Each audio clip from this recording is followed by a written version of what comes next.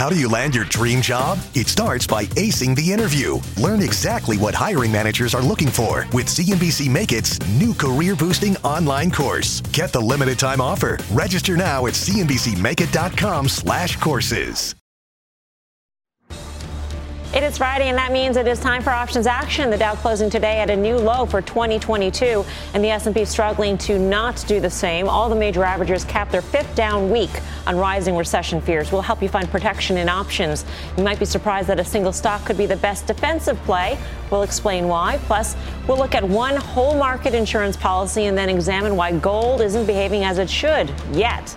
Joining me tonight, Carter Worth, Mike Coe, and a special appearance by Dennis Davitt, CIO of Millbank Dartmoor Portsmouth. Before we get to tonight's trade, let's triage the markets here. Carter, what's your take on the action? Well, I think there's a lot of hope that somehow because we're back to the June low that will hold, and yet we know that the S&P is one index, but major indices from the New York Stock Exchange Composite to Dow Jones Transports to European bourses have all undercut their June lows. So is HYG, JNK, junk paper. I think we go lower. Yeah, Mike, we've seen some pretty extraordinary moves across asset classes. So how do you piece this all together? Yeah, I think the real driver here, of course, is concerns about rates. And if you're thinking about what could happen to equities, you have to think about what's going to happen to rates first. Now, a lot of people are making a big fuss and saying that, okay, at just over 4%, say 2-year rates are really high and the Fed is stepping on the brakes. The Fed is not stepping on the brakes. Let's be very clear about this. From 1998 to 2008, the 2-year rate averaged about 4%, and that was when CPI averaged 2.6%. Right now, CPI is about 8.3%, which means nominal rates remain negative. Even if you use the Fed's preferred measure of inflation, which is the PCE deflator, that's probably about 6.3. That still gets us to a negative 2% nominal rate. If they're going to stop inflation, we are not done yet. And if rates are not done going up, then the market is not done going down. Yeah, and tech has really felt the pain, Dennis, and I'm wondering what your take on technology, the NASDAQ is. Well, technology in the NASDAQ, one thing we've seen is correlations in the market. The markets are moving much more together now than they were earlier in the year. So, it's hard to find even tech versus S&P differentiation versus Russell. I even look at what's going on overseas in Europe and European indexes. Like everything, the only thing I can find that ever goes green seems to be the dollar these days. And that's not good for stocks, right? And if the Fed's going to keep raising rates, as Mike said, you continue to see strength in the dollar could continue to hurt stocks. It's, hope springs eternal. The VIX is still under control. And there's reasons behind that. I just don't think people own as much equities as they had before. I also think people are selling equities, kind of going into cash, maybe tax loss harvesting, looking to use that cash to deploy later, for better buying opportunity in the equity market. Higher cash positions, Mike, is one take on why the VIX has remained relatively muted. And I'm wondering what you see as the reasons why we haven't seen a spike yet to a 34 or some astronomical level. Yeah, there's a lot of things going on here. And actually, some of the things we're going to talk about in the option space, I think, are indicative of this. And actually, some of my own positioning could possibly be indicative of this. It's very hard, of course. We don't want to go completely to cash in our equity portfolios, but we don't really want to add stocks here. We also don't want to buy insurance on the market after it's already fallen more than 20%. So think about the dynamic that creates. If you're a long equity player and you're going to use options instead, you might be inclined to say, you know what, I want to dip my toe in. I want to limit my risk. I'm going to buy some upside call options. And because the market's already fallen and because I already had some hedges on, maybe I'm not buying puts as aggressively as I was before. And what does that do? All else equal is going to increase the price of calls and is going to not increase the value of puts as much as you might otherwise expect with the declines that we're seeing. And I think that's showing up when we look at something like the VIX index, for example, which is going to, you're going to see as puts get bid, you're going to see those kinds of metrics rise. Right. Well, stocks continue to head south. The Chartmaster has one name that could be the ultimate defensive play. Carter, is that too strong? Is it worded too strongly there? Maybe. But anyway, let's talk about Apple. So And listen, this is what makes a market. You ran around the desk just a minute ago, and everyone is basically not sanguine on Apple, which is fine. But I think Apple does have defensive characteristics. And just note this before we look at the charts. I mean, of the OEX, the S&P 100, only 2 stocks were up this week, Pepsi and Lilly. Well, guess of the 98 others, the one that was down the least, Apple. And if you look at it on a trailing 12-month basis, there's only about 25 stocks in the OEX that are up on a trailing 12-month basis, and they are all utilities, staples, healthcare, energy. But there's one that isn't those. It's Apple. I think it is defensive here. It has dropped 15%. My hunch is to play it as a safety trade if one is looking to play anything on the long side. Look at a chart or two. The first is just Apple itself. It is very range bound. I mean, that's the definition of benign to my eye. But let's look at ratio charts, relative charts. The next is just that. It's a ratio. It's Apple divided by the S&P. And what the line reveals is how Apple is performing relative to the SPX. Let's put a line on that. It's a perfect trend line. It is literally to the penny, it is bounced. Let's put another line on that. Look at the top. It just broke out. That's the definition of a pennant. It's not extended. Final chart is a little bit longer term. I think Apple is telling us that it's a place to be if one wants to be anywhere. Now, I respect the other side of the argument. We heard it earlier that this is the last one to go. Apple is just not extended, and I'd rather be there than a lot of other things. Mike, what's your take and what's the trade? Yeah, so, well, the first thing I would say is, I mean, you already heard me say that I think that there's potentially further downside, maybe even a lot more downside for equities. And it's hard for me to imagine how Apple remains completely immune, although I think Tim said it well when he suggested that maybe they're not as exposed to enterprise. We're entering a seasonally strong period for Apple. And there's a very positive response to their latest product and one of the biggest drivers for them. But here's something to think about. So yesterday, the stock was trading, I think it hit a high of just over 154. And today, it actually almost got down to 148. So we're talking about an almost $6 move just between yesterday's high and today's low.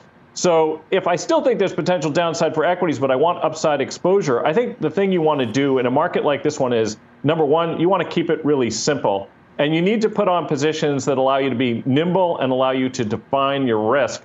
So I was just looking out to November, the 160 calls, which were in the money only within the last 2 weeks. Those would cost about $470, I think, when I was looking at those earlier today. That's just a little over 3% of the current stock price, and that's less than the shares moved peak to trough between yesterday's high and today's low. So this is a way that you could, take some upside exposure to Apple if you think that we actually do catch a bid, if you think the Fed chickens out, which, by the way, would be another reason why you could actually be bullish for equities. I think that they're probably going to stay the course here. That is a way you can make a bullish bet and really define your risk, like I'm saying, to just over 3% of the current stock price. Dennis, 2 separate questions. What do you think of Mike's trade, and what do you think about the notion that Apple is a defensive play in this market? I really like Mike's trade for all the things that he outlined. During my notes, I was going to write, you're only laying out 3% of the trade. You're moving back towards a 200-day moving average.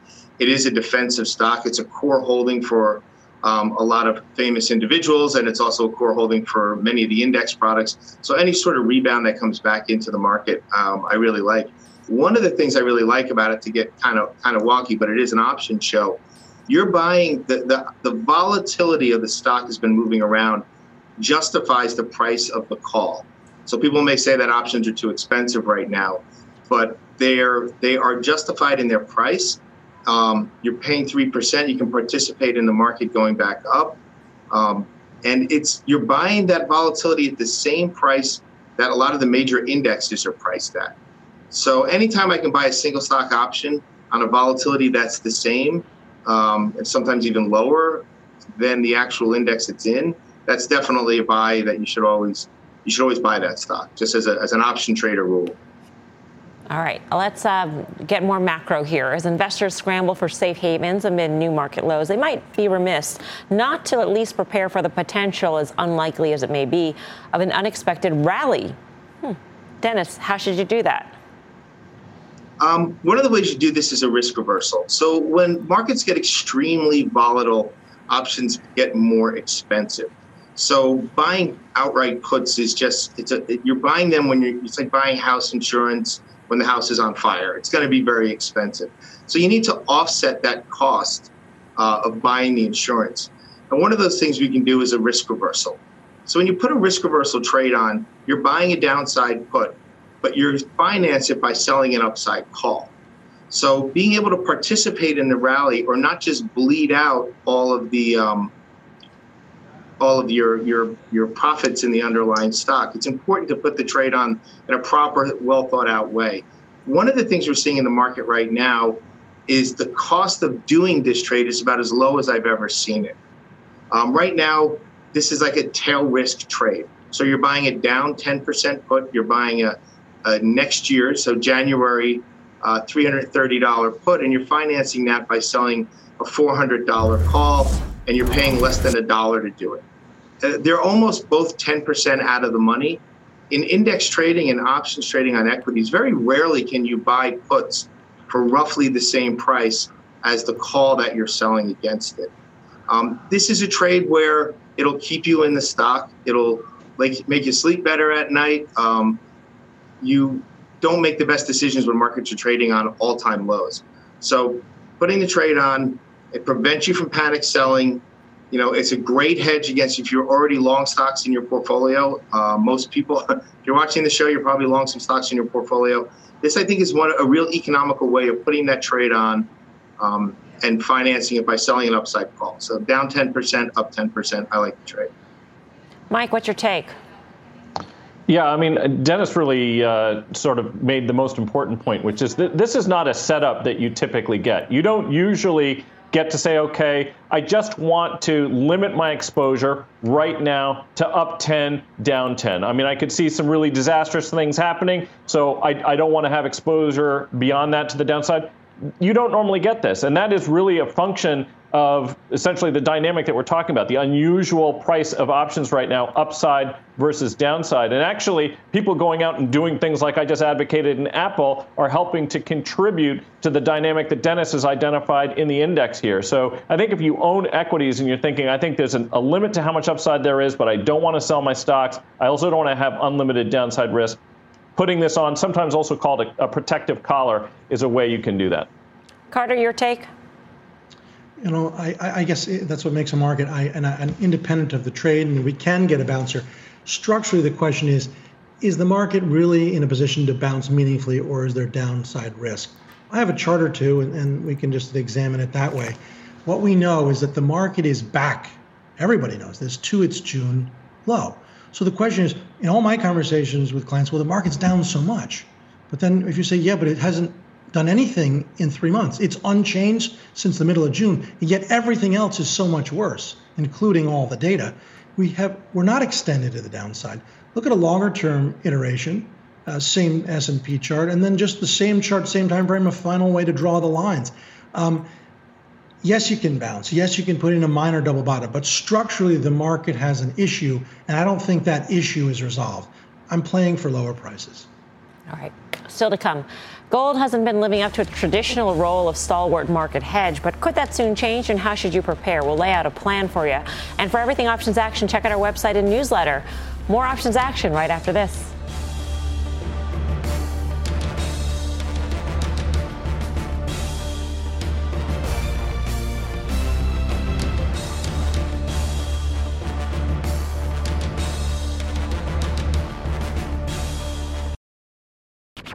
How do you land your dream job? It starts by acing the interview. Go to cnbcmakeit.com/courses to register now and learn exactly what hiring managers are looking for with CNBC Make It's new career boosting online course, where experts share their secrets for a dynamic resume, coming across with confidence, what to wear, and more. For a limited time, save 50% with our introductory offer. Register now at cnbcmakeit.com/courses. Welcome back to Options Action. Gold, the traditional market hedge, hasn't exactly been acting the way it has in the past, but what if it suddenly does? Professor Coe has a way to prepare. Mike. Yeah, so we often think of gold as being a hedge for other risk assets that we might hold. In truth, I think one of the reasons that people really think of it as a hedge is it's a hedge against a weakening dollar. And of course, it hasn't performed well because the dollar has performed well. And the dollar has strangely been performing well. People might think that that doesn't make sense in an inflationary environment. But it's once policymakers begin to recognize that you have an inflation problem that the dollar will strengthen because you will see rising rates. And folks are hoping that that will stabilize. We are at an interesting juncture here and now because we really are in wait and see mode to see whether or not the Fed is going to sort of follow through with the hawkish talk that we've been getting out of them lately. But as I indicated earlier, they still have a long way to go. And of course, if they do pause in their activity here, then I think gold could actually get a little bit of a bump. Now, as I indicated also when we were talking about Apple, I think in a fast-moving market like the one we have right now, it's important to keep your trades simple. It is important to be nimble. And I think here, too, the way to limit your risk is simply to look out. I was looking out to November, the 160 calls. Those, because gold is a relatively low volatility asset, could be had for just under $2. So we're talking about only a little bit over 1% of the price of GLD to buy those calls.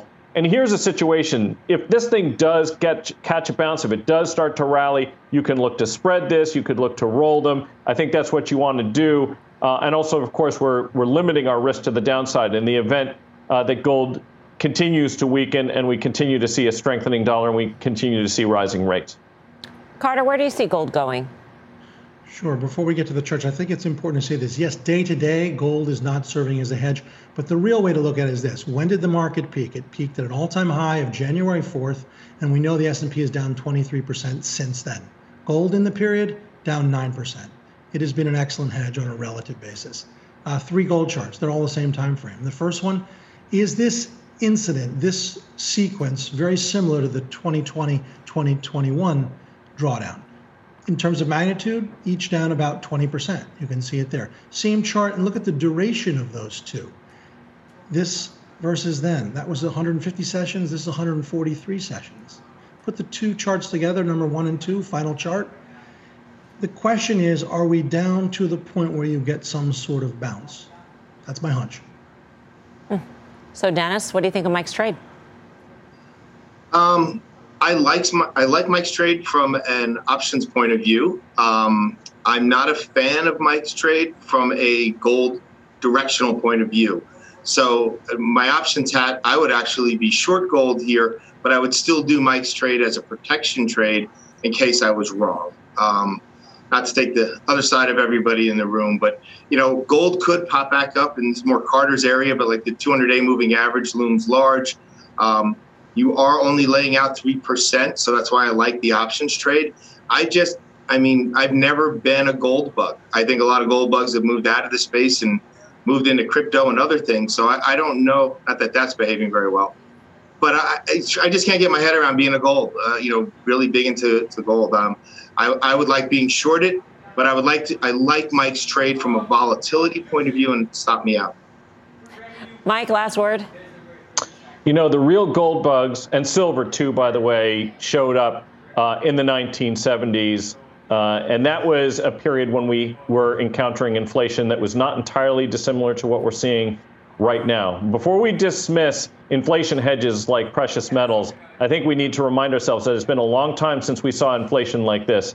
And we may yet again get big rallies in precious metals if this persists.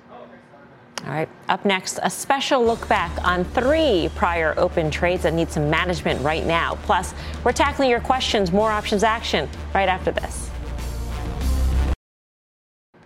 Welcome back to Options Action. Over the past several weeks, we've laid out several trades in IYR, KRE, SPY, an earlier market hedge from today, and JETS. They're all moving in favor, are approaching expiration, and they should be actively managed right now amidst this volatility. So, Mike, what do you do next?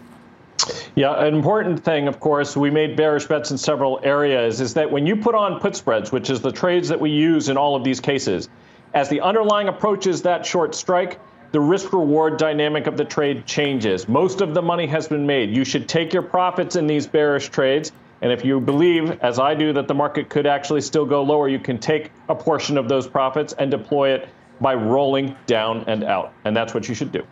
All right. There's your update. Let's get to some tweets here. First fan asks, looking at a Costco December call spread risk reversal in the line of 460, 500, 550. Appreciate your insight. Mike, can you take this one? Costco, Holly index name. I like the stock. I'm not as crazy about the valuation, but here's the thing.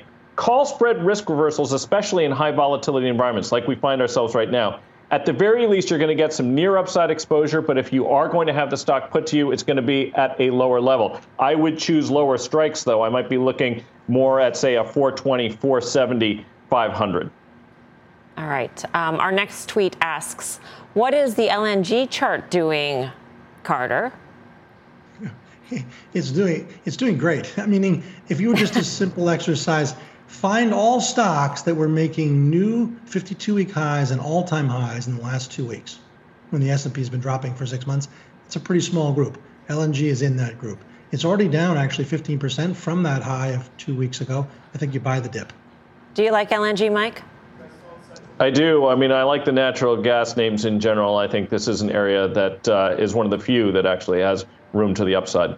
All right, we have time for one more tweet, so here it goes. This one asks, Amazon calendar put spread from a few weeks ago is in the green now. Do we close the trade out near the 52-week low? Mike, your take? So I actually was selling some of my Amazon puts today, and part of that is not because I think all of the damage is done, but I also was pairing some of my long positions, and sometimes it's nice to offset some of those losers with a profit, and I was taking some profits in Amazon puts. All right. Up next, the final call.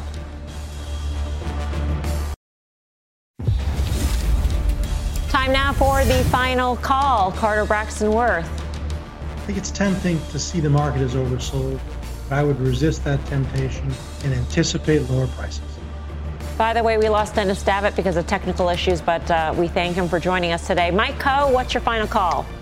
Yeah, I mean, Dennis was suggesting a protective collar. I think that's not a bad play against your overall portfolio. And if you're thinking about making long bets, you don't have to do so in a linear fashion by calls instead of stock. That does it for us. The CNBC Special Markets and Turmoil starts right now. How do you land your dream job? It starts by acing the interview. Go to cnbcmakeit.com/courses to register now and learn exactly what hiring managers are looking for with CNBC Make It's new career-boosting online course, where experts share their secrets for a dynamic resume, coming across with confidence, what to wear, and more. For a limited time, save 50% with our introductory offer. Register now at cnbcmakeit.com/courses.